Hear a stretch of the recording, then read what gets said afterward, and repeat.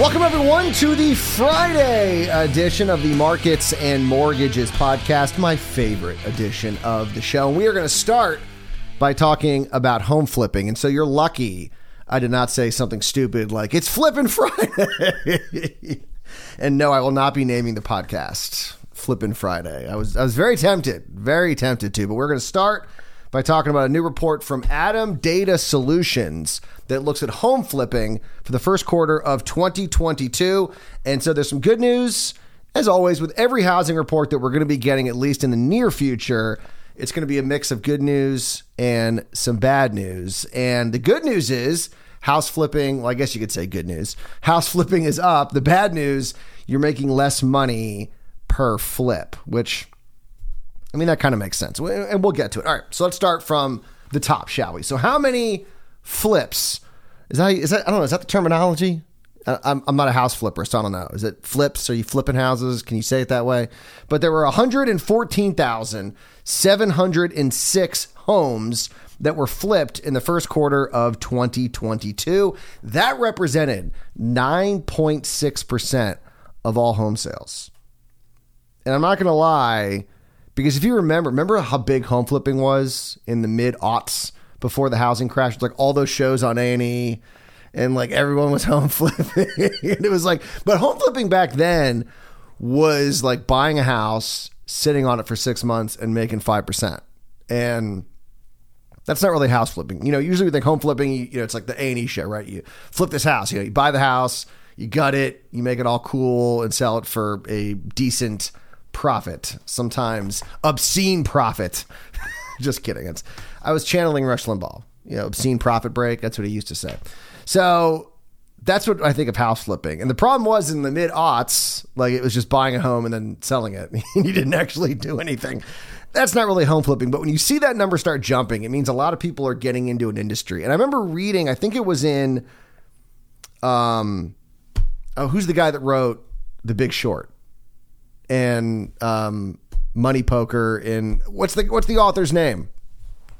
I got it on my bookshelf here. Hold on, I'm gonna find it. Michael Lewis. See, look at that. I know that's horrible. That's bad for the podcast. That's bad for the video podcast. But I had to figure it out. Michael Lewis is the guy that wrote it. I remember him writing in The Big Short about how he knew, or one of the people he was interviewing said that they knew that the mortgage industry was, or the housing market was going to crash because all of these unsavory people were getting into the mortgage industry. And I'm not saying that people are getting into home flipping are unsavory. I'm not saying that. But when a lot of people start getting into something that don't have a lot of experience and start making a good amount of money, we talked about this recently with Airbnb and all these people getting involved, and it makes you kind of go, like you kind of cringe, like, I don't know if this is good. I don't know if this is a good thing or not. So you see all of a sudden 10% of home sales in Q1 were home flips. It does make me think, okay, maybe we're getting to the top now. We're getting to the top of this this ride up with regards to home prices. Now, this was up from the last quarter. That would be Q4 of 21 when it was 6.9%. Nice. 6.9. Nice. And it's so close to double what was reported in the first quarter of 2021, which is 4.9%. So it almost doubled in just a year.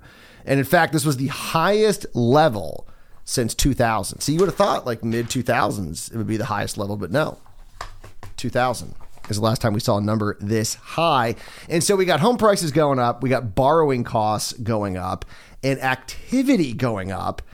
It makes sense that home flipping profitability would decline. And it did. It actually fell to a 13-year low. And when I say that, I'm not talking about gross dollars.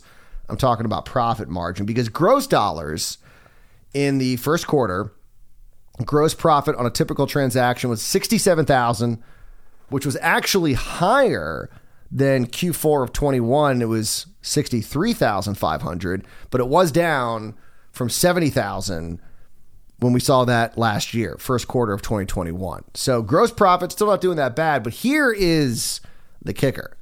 Profit margins fell for the sixth quarter in a row. Right now, your return on investment, your ROI, is just 25.8%. That is down from the fourth quarter of 21 when it was 27.3%, and down substantially from just last year when it was 38.9%. And in fact, profit margins now sit at the lowest point since the first quarter of 2009. And this is well off half, actually, more than half, from where we were at the all-time high at the end of 2016 when the average ROI was 53.1%. That's pretty good. I would have thought like right after, because people would be buying up homes, but I guess you didn't really see that takeoff of home prices. So this is, like I said, well off the peak of 2016. And home flippers who sold properties, this is another sign, who sold properties in the first quarter of 2022 took an average of 162 days to complete the transaction. That was up from the 154 days that we saw in the fourth quarter of 21 and 157 days in the first quarter of 21. So it's up across the board. So it's taking longer to close and you're making less money. That's probably a sign that, and all these people are getting involved in it, more homes are being flipped, probably a sign that we're getting close to the top. And we know that. We've been talking about that here on the podcast. Rick Sharga, Executive Vice President of Market Intelligence for Adam, said this was a good and bad news for flippers. The good news for fix and flip investors is that demand remains strong from prospective home buyers. So there's people out there still buying homes, a lot of them. The bad news, rising mortgage interest rates are beginning to slow down home price appreciation, and buyers have become more selective and less willing to outbid other buyers for property. This is having a predictable impact on profit margins for investors.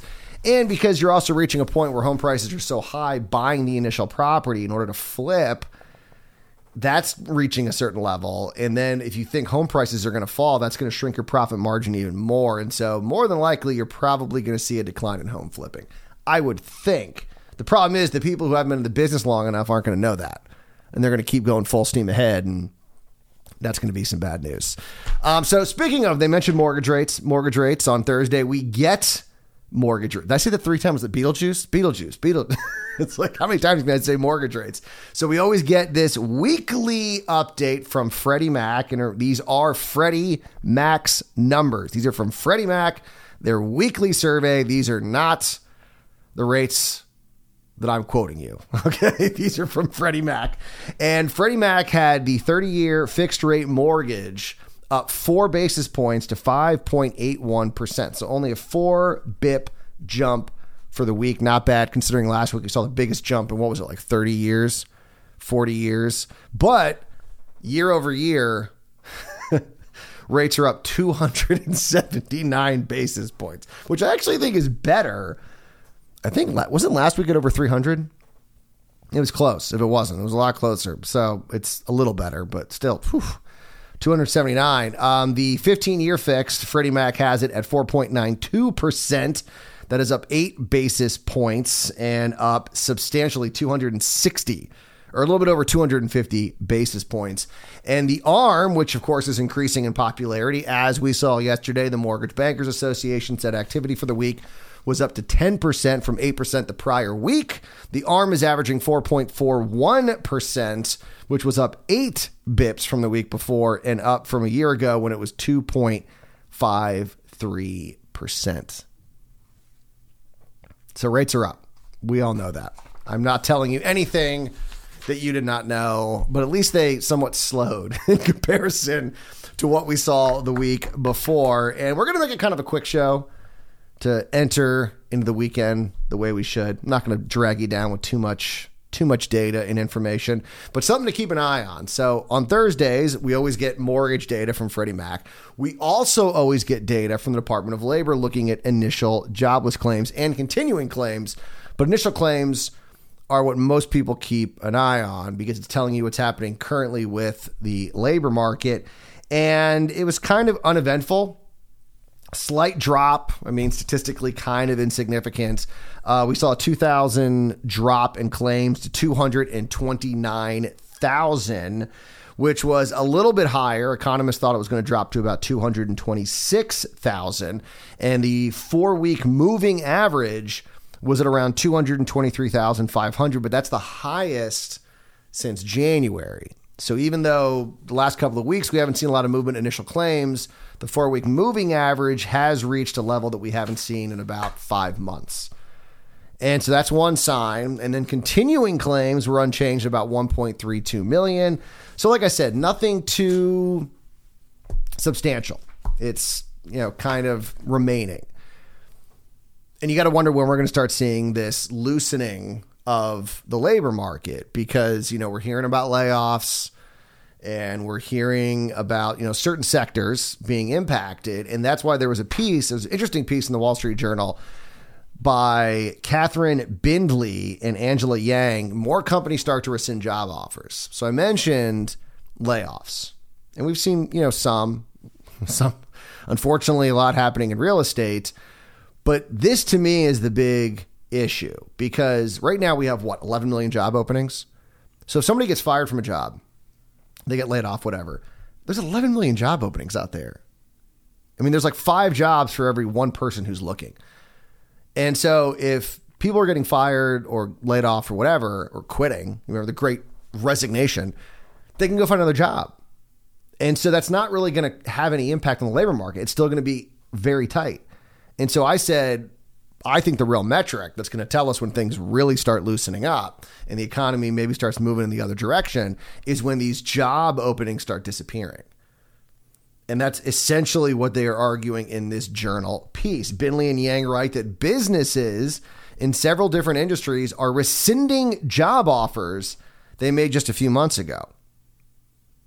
Companies including Twitter, Redfin, and Coinbase have rescinded offers in recent weeks. Employers in other pockets of the economy are pulling away offers too, including insurance, retail marketing, consulting, and recruiting services. And of course, the companies they mentioned, you got Twitter tech, you got Redfin real estate, you got Coinbase crypto. I mean, those are 3 high profile industries that have really taken a hit over these last couple of months, where you're seeing a slowdown in real estate, at least with regards to activity. We haven't really seen it with prices yet. But then, of course, tech companies have been taking a beating, and crypto, well, we all know what's happening with crypto. They continue saying, at the same time, many companies have signaled a more cautious hiring approach. Netflix, Peloton, Carvana, and others have announced layoffs. Tech giants such as Meta and Uber have warned they will dial back hiring plans. And so to me, like I said, this is one of the big areas, because people getting fired or laid off or whatever while there's still 11 million job openings, that's not a big deal. But the fact that they're rescinding job offers, and maybe a lot of these companies are like, you know what, we've had this job opening for a while, maybe we don't need it, and it goes away. And then all of a sudden, job openings fall. Under 10 million, under 9, 8, 7. And then as layoffs are happening, then you reach a much looser labor market. And that's when you start seeing some impacts in the overall economy. And so I think that is an area to watch. So we haven't seen it yet with jobless claims, but we are hearing about job offers being rescinded, job openings being taken down. And I think that's going to be sort of the first wave, is when those start falling, then you're going to see more layoffs as the economy begins to slow. All right, that's it. That's all I got. That's all I got for the week. You guys enjoy your Friday. Enjoy your weekend. We'll see you back here Monday. Well, we'll see if I'm here Monday morning. For some reason, getting my podcast for Monday has always been. I thought about maybe, and if you want to give me some feedback on this, always open to feedback. I was in talk radio for 10 years, so I can take criticism. If I couldn't, I wouldn't have made it very long. No doubt about that. So constructive criticism is always appreciated as well as, hey, I like the podcast. That also works. You never got that. It's like any service job. It's no different.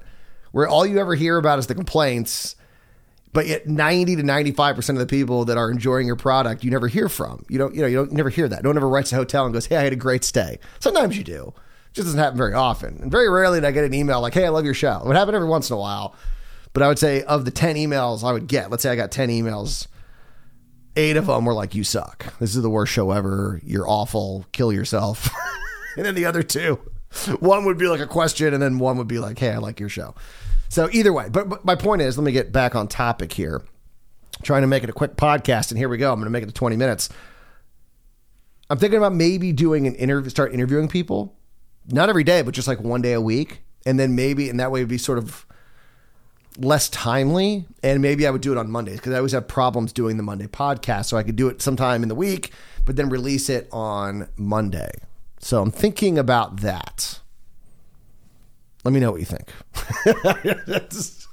I don't know. I'm just throwing it out there. I'm thinking about, I'm trying things, seeing what works here. All right. But like I said, you guys enjoy your Friday. Enjoy your weekend. We'll see you back here Monday morning for another edition of Markets and Mortgages. And remember, as always, do not wait to buy real estate. You buy real estate and wait.